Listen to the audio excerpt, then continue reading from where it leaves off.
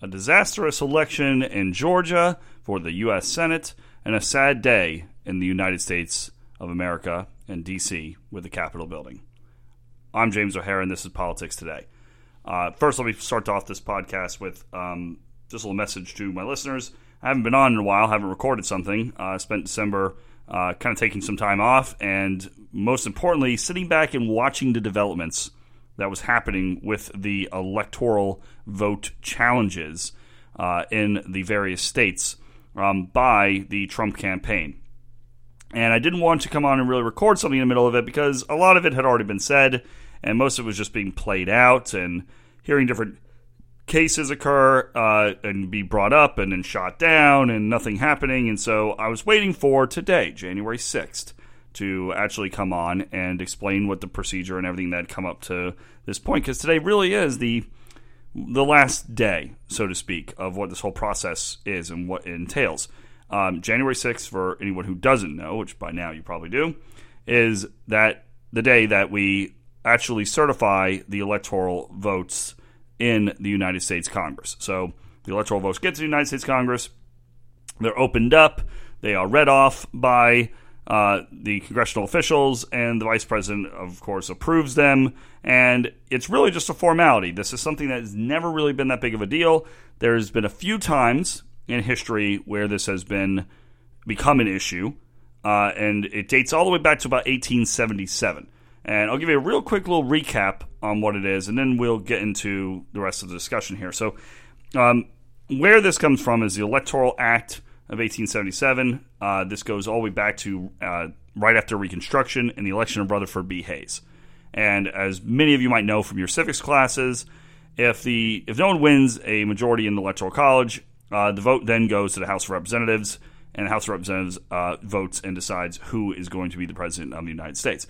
This, of course, in 1876 resulted in a thing known as the corrupt bargain and the end of Reconstruction with the election of Rutherford B. Hayes, even though Rutherford B. Hayes, the Republican in the race, had lost the popular vote and had gotten less electoral votes. So the Electoral College, or Electoral Act of 1877 was put forward to fix these issues of someone like that winning. And it was designed to help here. And it actually put in a provision where you could have a senator and a representative, had to be both, object to an electoral vote and then push it into debate on the floor of the House and the floor of the Senate and to decide who the president was going to be. Now, this was supposed to be put in place where you had separate slates of electors, meaning electors that were both approved basically by the state and sent to Washington, D.C. Something that's very rare, doesn't happen very often, and there's only been a few times in history where it's come up where there's actually been disputes over the electoral vote and who won and who gets the most. It happened in 2000 with the Bush-Gore election. In that case, Democrats were the ones who objected to the Electoral College votes. They did not have a representative or a senator together. They only had representatives. It happened again in 2016 with Trump. When he was elected, you had, again, representatives who spoke up and objected to the Electoral College vote, but no senators then joining them. And then we have today. Today, in 2021, we had an objection with a representative, or actually 60 representatives, and a senator, signed and delivered. That means we go into this part of the Electoral Act of 1877 that is not ever been done in American history. So history was made today when this happened, and it forced the House and the Senate to go back to their respective chambers and sit down for an actual debate over the Electoral College vote and over the objection. And this started out civilly enough. But if you've been paying attention to news lately, obviously this is a very contentious election with a lot of things going on. And it got more contentious today when you had protesters who were in Washington, D.C., who were protesting the Electoral College vote. And some of those protesters, looks like a couple dozen, stormed the Capitol building itself, broke windows, gained entry, and began to rummage through the Capitol building, forcing a stopping of the debate and a lockdown of the Capitol building. We'll get more to that a little bit as some developments have come out in this. So needless to say, that is abhorrent. And it is a terrible thing and a sad day for America when violence is unleashed in our political system. That should never be the case. Violence should be condemned in any form that it comes in, especially political violence. I condemned violence during the BLM protest and the riots and the Portland and Antifa riots. I condemn it now. I believe anyone who entered that Capitol building illegally should be arrested, should serve time in prison. That should be automatic. I don't care what their motivations were. Doesn't matter. They broke the law, and the law must be upheld. And even President Trump has said as much as that we need law and order. Although there are some calls out that he incited this violence. I'll get to some of that, too, in just a little bit. But let's get back to this election. So, what has come up in the debate between senators and representatives is that there is not sufficient evidence of any kind of voter fraud or irregularities that would overwhelm or overrule the voting in a state, and thus there should not be any concern of approving Electoral College votes in the United States House and the United States Senate, and that Joe Biden is the president-elect, and should be sworn in on January 20th. Now, that debate does have some merit to it, and I'll address its points in a second. There's another argument that's being made in the Senate and the House, and that is whether Congress itself has the right to even proclaim that electoral votes can't be accepted or not, and overturn an election that was run by a state.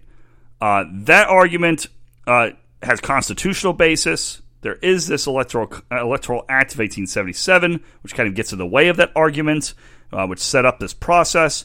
So there is a valid argument there, but I kind of think that's almost besides the point in this situation, whether they have the right to do it or not. I don't think they have the right to overturn elections. I do disagree with the president on that, who has this belief that the vice president can shoot this back to the states and they can redo the election. There is no redos in our Constitution. It's not something that's constitutionally permitted, and therefore will not happen. So the president is wrong when tweeting out that in his arguments, in my opinion, of what the vice president has the power to do, and really what Congress has the power to do. But the bigger question here is the other part of this, the irregularities in the voting.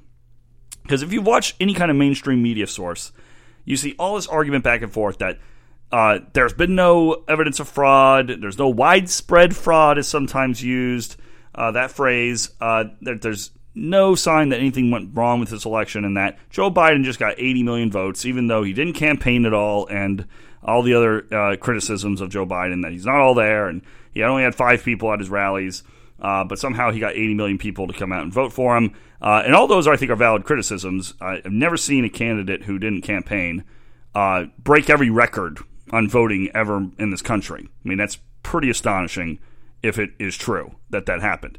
I've also never in history has an incumbent president gotten so many votes, so many more votes than they got in the first time they ran for office and lost the election. That's never happened either. So President Trump made history. He had the most votes for an incumbent president.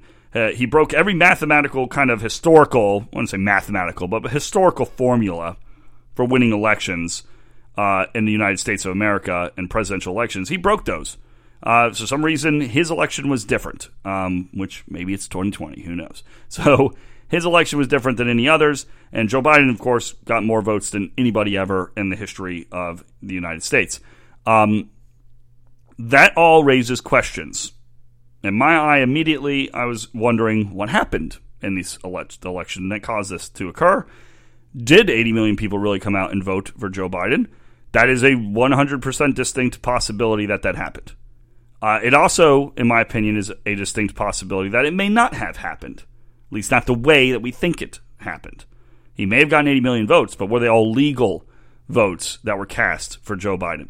That lies some questions. Now, what has happened is after the election, a series of legal challenges were launched by the Trump campaign in a group of swing states, mainly Arizona, Nevada, Michigan, Pennsylvania, and Georgia. Right? Those are the main states that they were arguing their cases in, that there was some kind of voter irregularity. Nevada's kind of fell on its face. They had some evidence that there was illegal voting and votes that were counted twice in Clark County, and there were some issues with maybe some vote dumps that weren't necessarily legal. But reality is Clark County is a heavy Democrat area, and that's where Las Vegas is, and the chances are Trump probably didn't win Clark County. So the Nevada stuff kind of trailed off pretty quickly as a loss for President Trump and didn't really go anywhere. Arizona was far more compelling. The election result was very close in Arizona. They're within 20,000 votes, I believe, and there was a real chance that there were some illegal votes that were cast that one would sway the election one way or the other. Arizona didn't seem to really pursue that. They did a recount in Maricopa County and a few other areas. They came up with no real discrepancies other than minor things, and therefore said, nope, no problems, nothing to see here, everything was fine. Michigan, you had some issues in Wayne County, which is where Detroit is, and they had excuses for their problems. They basically explained away a lot of the issues that were brought up by the Trump campaign, and the court cases were dismissed really before ever really getting into court. So same thing in Pennsylvania and same thing in Georgia. The alarming thing with all this process was, and where I take issue with a lot of this argument about there's no fraud, and it's all been done. You hear the Democrats say 60 cases, and they've all been lost by the Trump campaign. It's all fake. It's all made up. It's all fraud. The reality is there weren't 60 cases that were all made by the Trump campaign and lost by the Trump campaign. In most of these cases, they were brought by either the Trump campaign or affiliates, people that were bringing them on behalf of themselves in favor of Trump. And many of them got dismissed before ever getting into a courtroom, mostly for procedural reasons. Either something wasn't filled out properly or something wasn't done properly. There was cases where there was a standing, where the person suing was not the person harmed and therefore couldn't sue. All sorts of reasons. But there weren't, to my knowledge yet, a full case heard out by the courts, by the Trump campaign, about voter fraud that made it all the way through the court system and was adjudicated by a judge and said, this did not happen. That, to my knowledge, has not occurred. And I may be wrong on this. I'm more than happy to be proven wrong. If you know, shoot me an email, shoot me a comment. Let me know of a case that you know has gone all the way through the court system and been adjudicated by a court and heard completely out. Because I have not. Most of these cases have been dismissed before ever even entering into the courtroom over some kind of procedural issue outside. So technically you can say, okay, he lost those cases because the judge said it didn't have any merit. But it really wasn't heard. And one of the most egregious ones of these, of course, was the Supreme Court case that was brought by multiple states, including the Trump campaign. 25 states altogether, 23 states, brought this case before the Supreme Court, which have original jurisdiction, meaning the Supreme Court is the only court that can hear the case. It's where the case would begin. Didn't have to go through lower courts first. That would be a thing called appellate jurisdiction. They didn't have that. They had original jurisdiction. And again, to my knowledge, and it seems like to the knowledge of many of the people on the Supreme Court, or at least two of the Supreme Court justices, I haven't heard of a Supreme Court case that had original jurisdiction in which the Supreme Court didn't hear the case at all. In this situation, this case gets to the Supreme Court about fraud in Georgia, or irregularities, I should say, in Georgia, and in Pennsylvania, I believe, and there's no hearing. Supreme Court said, we're not going to hear it. Instead, they said, you don't have standing to sue, meaning as a state, you can't sue this other state. This isn't a reason. It's not your fight. It doesn't represent you, and therefore you can't sue. And I've heard the legal arguments about this, whether a state can sue another state over something that happens in that other state. I don't know. I think national election affects all states, and so I did think the states did have standing to sue in this. And so it looked like Clarence Thomas believed that, and it still didn't get heard by the Supreme Court. And a lot of this plays into the psyche of the court system itself. I'm not a lawyer, I'm not a judge, but I can tell you that when it comes to the three branches of government and their checks and balances on each other, there are certain things prescribed in the Constitution that go to certain branches, the powers. And it's rare to see one branch of government willingly interfere with another branch of government's powers without very compelling evidence to do so. And that's what the Supreme Court, I think, was doing in this case. And most of the courts, I think, were doing in this case. They weren't necessarily looking at these cases on their actual merits. Rather, they were politically looking at these cases as what the implication would be if a court overturned an election in a particular state, and how that would affect the outcome of the election. And thus, if it was outcome determinative, they would be actually making a decision which would change the course of the election. And therefore, I think many of these courts and judges looked at that as beyond their scope as a judge in the judicial branch, that they're not supposed to interfere with the legislative branch or the executive branch and prevent them from doing their duly constitutional authority that was given to them by the Constitution. That's what I think really played into these decisions. And when it came to the Supreme Court decision, it's clear that the Supreme Court denied this case and didn't even take it or look into it because they didn't want the implication of what they would have to do. And they weren't even being asked to overturn the election. They were simply being asked to throw the election to the House of Representatives and not basically disqualify the states that were in dispute and then throw it to the House of Representatives and then make a decision. So they weren't asked to make a determination, but by getting rid of those electoral votes, they would have been interfering with the election in some capacity. So all of that to say, these court cases were really non-court cases. They weren't really adjudicated and heard out. We didn't really hear the evidence that was supposedly presented.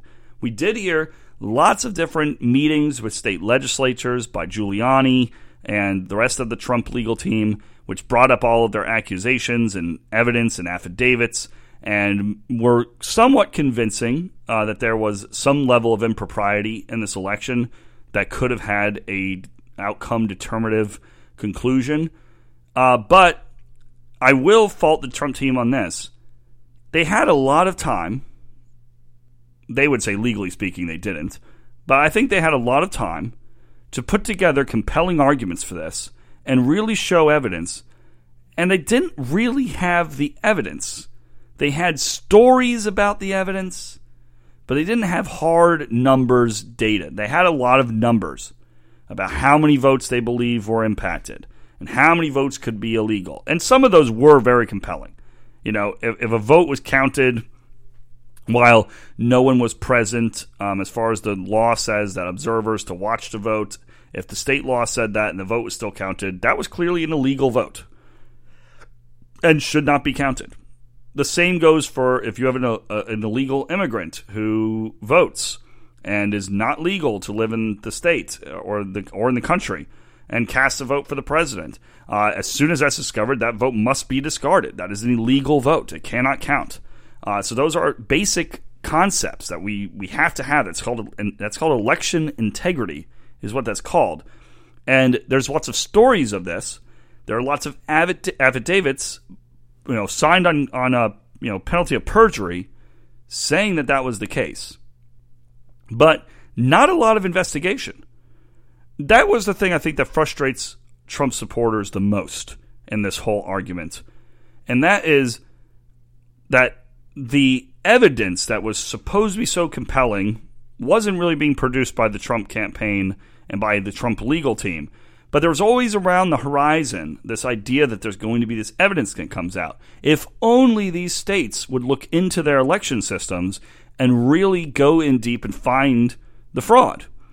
And there seemed to be an unwillingness by these states, many of them Republican-controlled, to even delve into their election system and actually look at the data itself. There was recounts. There was comparisons between the Dominion voting machines or the voting machines in whatever particular state and the number of votes cast and saying, okay, they're the same number of votes, although in Georgia they did find like 3,000 votes for Trump, and there's only 11,779 vote margin. So that was kind of a big deal.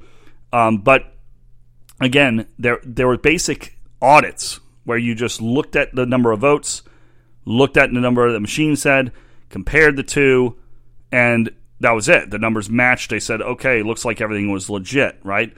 The only issue you have with that is that's not a forensic audit, which is what the Trump campaign and Trump legal team were asking for. They were asking to compare signatures. They were asking to go in there and actually look at the machines themselves and see if anything had been tampered with these machines. I mean, weeks had gone by since the election. There was no access to this stuff, and they're still pending audits in some of these states. The most egregious one of these is Georgia. So everything I'm getting to here is a lead up to what happened today and why it happened and why it's unacceptable and what the solutions might be. So bear with me here. Georgia is where we're going to pinpoint this down to. Georgia's been the focus in this election ever since they started counting the ballots. And in Georgia, there was a consent decree done between the governor and the state legislature and the Secretary of State for Georgia with Democrat leaders led by Stacey Abrams, in which they changed a lot of their voting requirements, made it easier for verification of votes, allowing voting to just be generally easier and larger amounts of mail-in voting. This instantly became an issue, especially in counties like Fulton County, which is Atlanta, Georgia, which is also a heavily populated county with lots of voters. So, and there are Democrat voters in the majority. So this became an issue there. Now, as they counted votes, of course, they go back and forth, and there's these big data dumps of votes, and of course, Trump loses, and Joe Biden wins by a very, very small margin, 11,779 votes. And there's a lot of accusations that there's a lot of funny business that happened in Fulton County, Georgia. Now, the Trump campaign was asking for an audit of Fulton County, Georgia, because there had been video evidence that had come out that in one of the counting centers, there had been a situation where a quote-unquote water main broke, and there was no water main break, and people were told to leave, and that the counting would stop and then continue once everything was ready. And then the counting continued as soon as everyone was gone. And there's these people in the video taking suitcases or boxes full of ballots out from underneath the desk and continuing to count them. Now, the Fulton County officials and the Secretary of State for Georgia says nothing to see here. This was normal operating stuff. This is what we do all the time, apparently. And although they did say there were some problems and some management issues, but they were acting as if this is no big deal, that they went and counted all these votes with nobody present, even though that would violate, seemingly, Georgia law, and that should have been something of very much a concern. And there was a lot of votes counted in this time, and they did seem to correspond with heavy Biden totals that came out during the same time. Something that would point you in the direction that maybe you should look into this, that perhaps if you have accusations of voter fraud, you have video evidence of something that looks fishy, not to say that it is, because the Georgia officials did say that they looked into it and there was nothing. But the Trump campaign or legal team wasn't allowed to go that far into it. And therein lies the issue. Then you have the situation with the Georgia Secretary of State himself. There's a guy named Brad Raffensperger. This guy, I'm sorry to say, is one of the worst elected officials I've ever seen in my life. So the Georgia Secretary of State, who claims to be a Republican, he loves to say that. In fact, he goes on TV all day, on every Sunday show, and he says how much he's a Republican and how much he wishes Trump won, but it's just not the case. And at the same time, he's refusing to do basic audits and basic investigations that are being requested into the voting accusations of irregularities. And this is proof. There's proof of this. Now, this is not a conspiracy theory, and this is not some kind of fringe idea of fraud that's being perpetuated out there. Here's where the evidence lies. A phone call was made the other week between between President Trump himself and his campaign, his lawyers, and Brad Raffensperger and his lawyer for the Georgia Secretary of State's office. In the phone call, lots of stuff was said. In fact, this phone call made national news because it was leaked to the Washington Post and then published. And in this phone call, they do try to make Trump look bad because he's pressuring the Georgia Secretary of State to find him votes, as it said. But if you really listen to the whole call, which I did, it's over an hour long, and you listen to the whole call, Sure, Trump can be very assertive at times in it, wanting to find these votes, but he constantly is saying that there was illegal votes cast, and that they believe there was illegal votes cast. They believe there's evidence of this if it was just looked into, and they were wondering why they hadn't looked into it. Now, a lot of Trump's numbers were all over the place. He clearly has been kind of, in my opinion, mixing up a lot of the different cases that were going forward. I think Trump is a guy who likes to simplify things. He likes to exaggerate and simplify. So exact numbers aren't his forte. That should be his lawyer's forte, but didn't seem like they were very much on the ball. So they had these numbers, and the kind of numbers were wild. They're kind of out there, not exactly exact.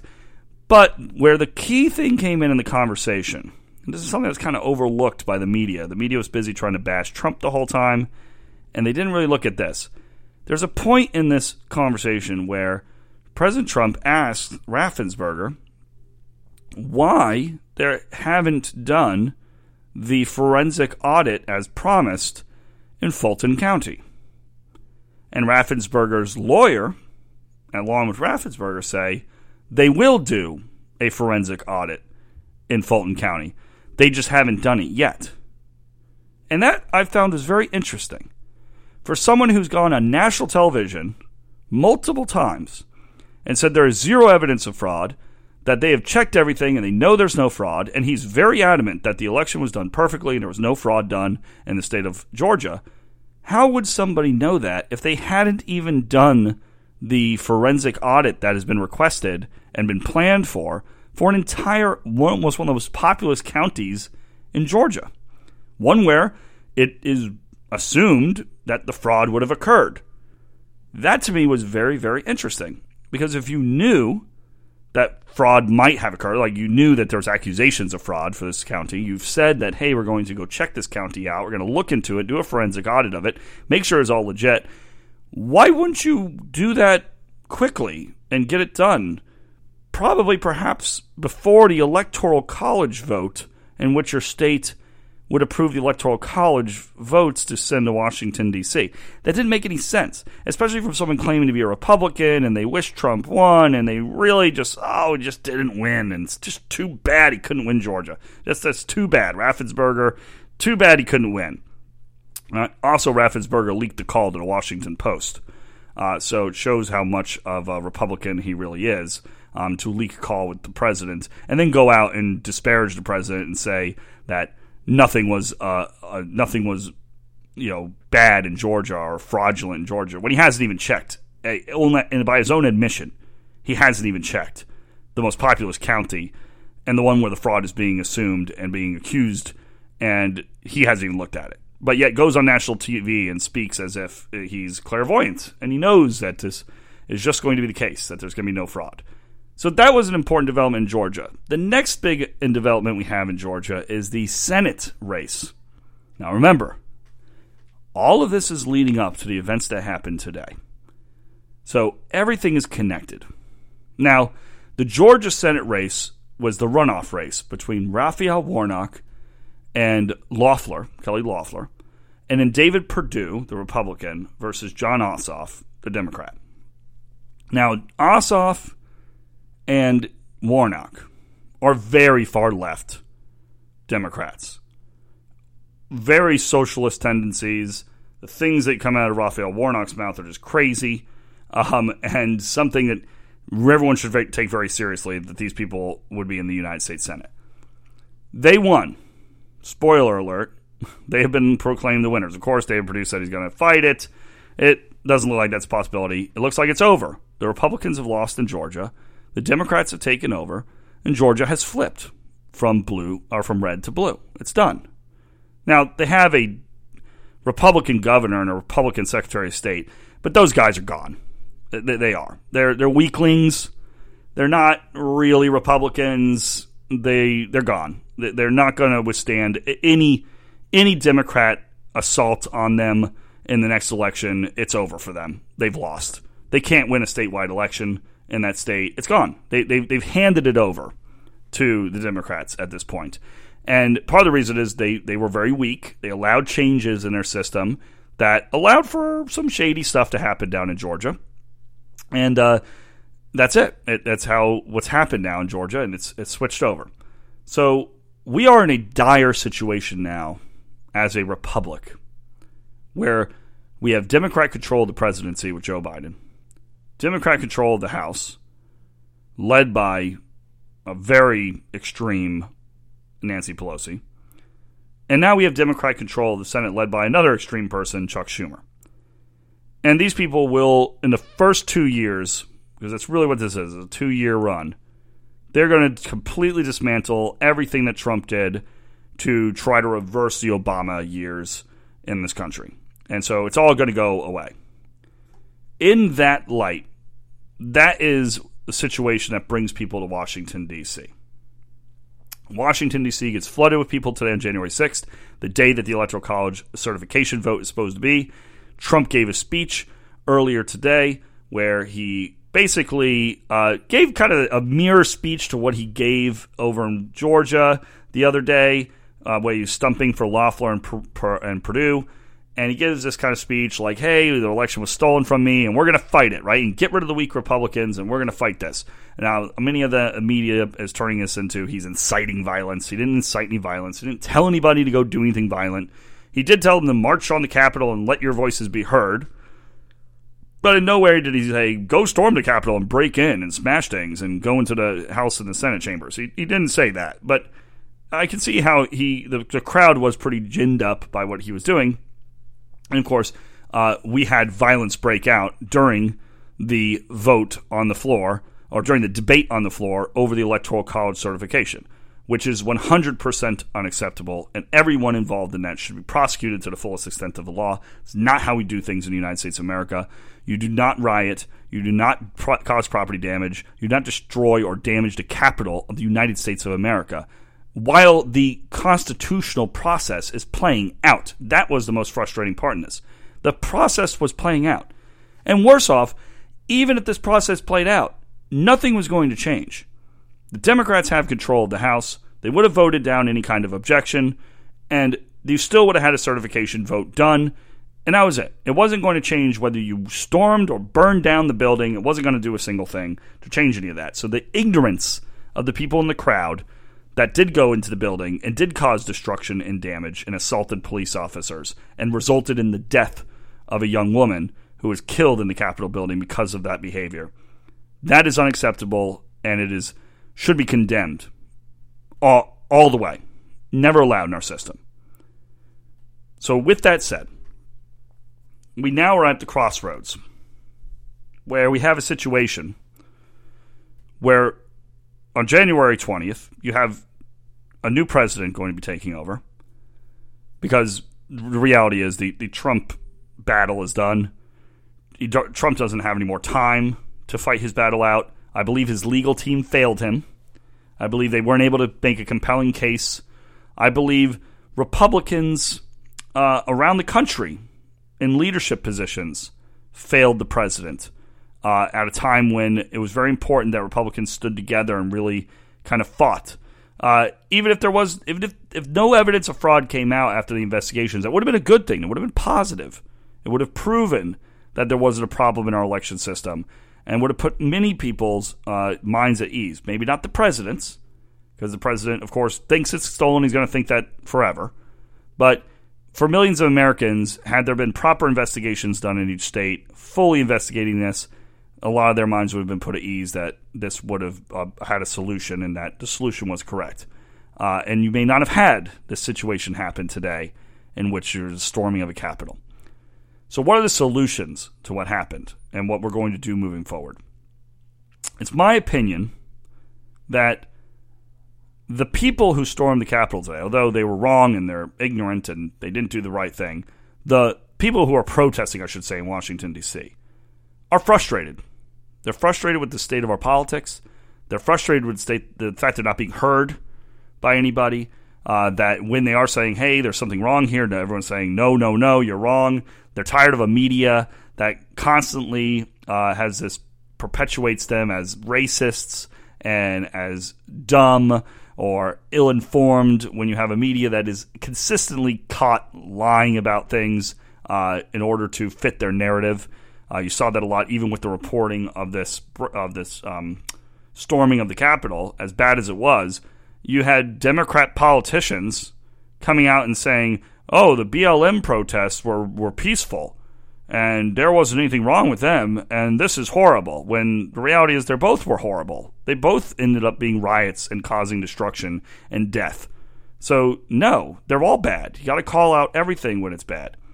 But the real solution to this is to eliminate the swamp creatures, as they're called. Many times when Trump was running for office, the swamp was brought up. President Trump, and the reason why he had a lot of support, is President Trump was really the only thing standing between the American people and the swamp. The swamp controls it. The swamp is Washington. And these politicians, and they're not just Washington, it's just the establishment politicians in various states in Washington and government state houses throughout the country who have maintained grips on power, mostly due to ill-informed and ignorant voters who haven't known any better about what they're doing. They've manipulated the situation to keep themselves in control, and they do not have the best interest of the United States people, the American people, or the people of their states at all. These are people like Mitch McConnell and Mitt Romney and this Brian Kemp and Brad Raffensperger in Georgia. These people who have been in power, take power, and have no intention of ever giving it up. They thrive off of this. Mitch McConnell's been one of the most upsetting ones. He's constantly been outmaneuvered in the Senate. Constantly. By a Democrat minority in the Senate. And a fairly weak Democrat majority in that House. And he still gets outmaneuvered every turn. And I hold him personally responsible for the loss in Georgia of the United States Senate seats. Partially. The other part is I do hold Loeffler and Perdue responsible. If you listen to them speak, like Loeffler spoke tonight in her rescinding of her objection to the Electoral College vote, it's clear this woman's not charismatic and has no ability to inspire a crowd at all. I mean, these Republicans don't fight. They have no fight in them. Trump does have fight in him. That's what people like about him. He has a lot of other problems that people don't like about him. But he does fight. He doesn't give up easily, as you can see. And that's important. We're talking about figuratively fighting here. We're not literally fighting, but he figuratively fights. And he doesn't give up. And that's important in a politician. And it's not in the Republican Party. It doesn't exist. There's this attitude of pleasing that always happens in the Republican Party. Like they're going to get yelled at if they do something or they cause too much trouble. If they're too loud, they're going to get in trouble. Right? Their mom is going to tell them to turn the music down, and they're going to be punished for a week and lose their Xbox if they say something. That's the big problem we have with the Republican Party. Mitch McConnell had a chance to really help out his two senators who are running in Georgia. When the $2,000 vote came for raising the stimulus money for people, and he shot it down. That was the death nail, I think, to those two candidates. Mitch McConnell said, I don't care about you people of Georgia. Vote no on my candidates and vote for the revolutionary people who are going to give you everything you ever wanted. Now, do I think Mitch McConnell should be handing out money to win elections? No, I don't think that's a smart move. But what Mitch McConnell screwed up on was a lot of things. One was this omnibus bill. I mean, there's lots of things. I don't want to go all the way back, but we'll start with the most recent one. The omnibus bill that was in the trillions and the $900 billion coronavirus stimulus bill that were combined in the House and then combined in the Senate so they could pass as one, where a lot of the confusion came. Even the president was confused on all this money and had said that he would veto it and that he wanted cuts in all this different spending because they were sending millions, billions, and billions of dollars to other countries. That was all thrown together on purpose. It was thrown together to try to prevent anyone from voting against it. Now, Mitch McConnell could have split that up. He could have split it up into two separate bills, voted the omnibus spending bill down, and then voted yes on the omnibus budget bill, and then voted yes on the coronavirus stimulus bill. He could have did that. He didn't. Instead, they threw it all to the president. The president said he wouldn't sign it. It then comes back. Then there was this argument over $2,000.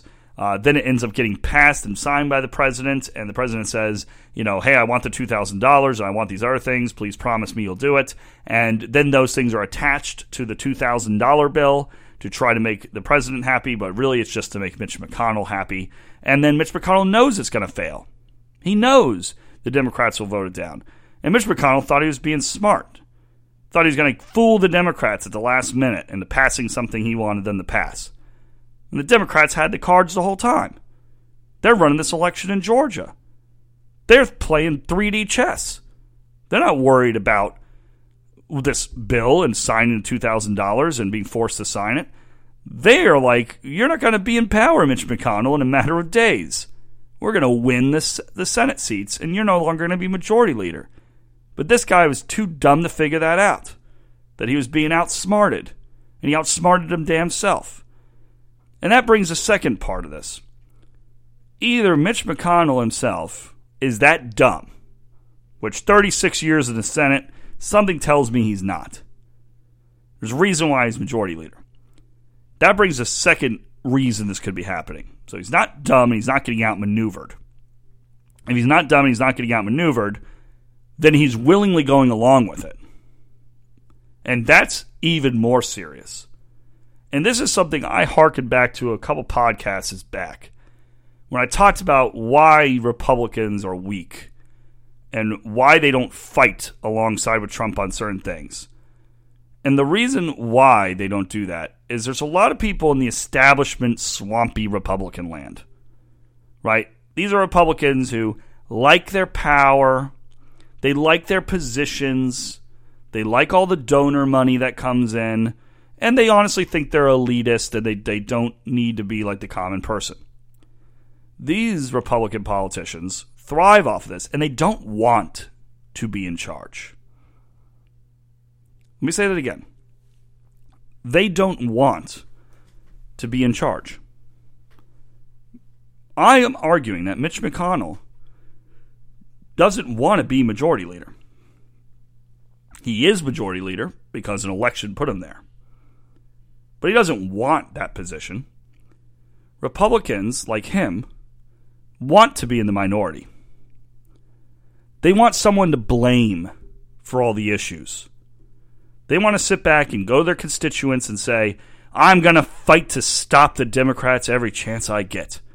I'm not going to let them pass legislation. I'm going to filibuster it. I'm going to stop it. Just donate some more money to me. That's what it is. They raise crazy amounts of money when they're in the minority because people continually vote and continually throw money their way and fundraise for them because there's that dream that they're going to get back in power. And once they're in power, all those things that they said they're going to fight for and they're going to fight against, like lowering spending and getting free market solutions to different problems, all those things that they preach and they love, they're never going to do when they're in power. We saw it happen with the Obamacare repeal. Back when Trump first took office and the Republicans had control of the House and the Senate, and they had a chance to repeal Obamacare, and it was voted down. And people like John McCain said, nope, not going to vote for that, voting it down. Why? Because they didn't want to do it. Because they never had a solution. They never bothered to come up with a solution. Because they never thought they would need a solution. They thought they would just stay in the minority. They would continue fighting these paper tigers, and then eventually they would raise so much money, their campaigns would be full, and they can continue to go to Washington, continue going home and saying, look how much work we're doing and how hard we're fighting for you, even though they're never getting anything really accomplished, maybe obstructing a bill every now and then. And now they've lost that power. And I think they're happy for it. Because Mitch McConnell will sit there and campaign and send ads out, all asking people to give them money and donate and fund their next campaign so that they can retake the Senate will be the next thing. Retake the Senate. That's what we have to do now. It's just the latest gimmick for you to jump on support of the Republican Party and try to help them out. The reality is the solution to this is the elimination of all the establishment Republicans. Trump did something. He changed the party in one respect. He was full of bad characteristics. I know I have a lot of listeners who like Trump and support him. I get you. But he has a lot of bad qualities. He's very combative to a fault sometimes. His ego gets in his way, I think, sometimes. And he's not politically astute enough. I know some people will definitely disagree with me, and I'll get comments about this. But I don't think he's politically astute. I think he's got a lot better since being president for 4 years. He's learned a lot about who to have around him and how to function with the government. But he's not the most politically astute person around. We need Republicans who have the fight that Trump has with the political acuity of a seasoned politician who knows how to operate Washington. You mix those two things together and you have an unstoppable force in this country that people are yearning for, that the American people want, that 75 million people support, and countless other millions would jump on if they had that, because the other party doesn't have that. They have just as many weaklings as the Republican Party has. Just their weaklings are more conniving than our weaklings. That's the difference. So that is the major problem here. In my personal opinion, Mitch McConnell should resign tomorrow from the United States Senate. He's presided over a disastrous election in which he's lost the United States Senate after holding it. He has no business being there anymore. His vote really doesn't matter anymore. He's from Kentucky. Another Republican will run and take his seat. We don't have anything to worry about losing a Republican seat now. We don't need his leadership. There is none. Just eliminate him. He's gone. Mitt Romney, I think Mitt Romney will switch to being a Democrat pretty soon. Joe Manchin, he's a Democrat. He might switch to being a Republican, so that might be a wash. We might get a Democrat, or we might gain a Republican with Joe Manchin, and we should lose a Republican with Mitt Romney. Mitt Romney is a Democrat. He's not a Republican. He goes around and parades like one, but he's not. And that's only because he runs in a more conservative state. If he was running in Massachusetts, he'd be a full-blown Democrat. So he can't be trusted to go along anything. He's a swamp creature like the rest of them. So there's a lot in the swamp that needs to be cleaned up. It began with Trump. He began the cleanup process. The cleanup process will have to continue. But it's got to continue through the legal electoral system. We cannot continue to clean up the swamp with an electoral system that may be flawed. So an investigation must be launched into all these, into this federal election. Find out what really happened. Fix any problems. If there are any problems, they are fixed. And then we go through the process of eliminating those in the Republican Party and those in leadership that do not have the best interest of the American people at heart. And we put the fighters in who are going to fight for us and get the things that Americans want, the principles that the United States stands for, and fight for those principles. We have a lot of fighting to do. With Democrat control of the House and of the Senate and of the presidency, there's going to be a lot of fighting to do. There's going to be a lot of things that are going to be coming down the line over the next 2 years that are really going to be hard for the American people to take. And we need strong people in Washington if we're going to be able to fight those things off. So with that all said, I want to close out by condemning once again the behavior of people in Washington, D.C., who are not seeing the bigger picture here and are focusing on the short-term goals of this election, which is all but gone and behind us on January 20th. And I want people to recommit themselves to solving the electoral problems we have in this country, making sure that they do not continue, they do not happen again, and to bring the fight to Washington politically and bring back and stand up for our country. I'm James O'Hara. This is Politics Today.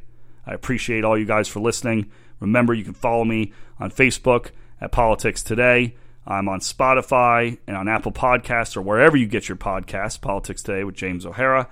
And you can always email me at politicstoday@gmail.com. So I look forward to hearing your message. Share this podcast out to everybody. Let's take back the United States. Let's stand up for America. Thank you.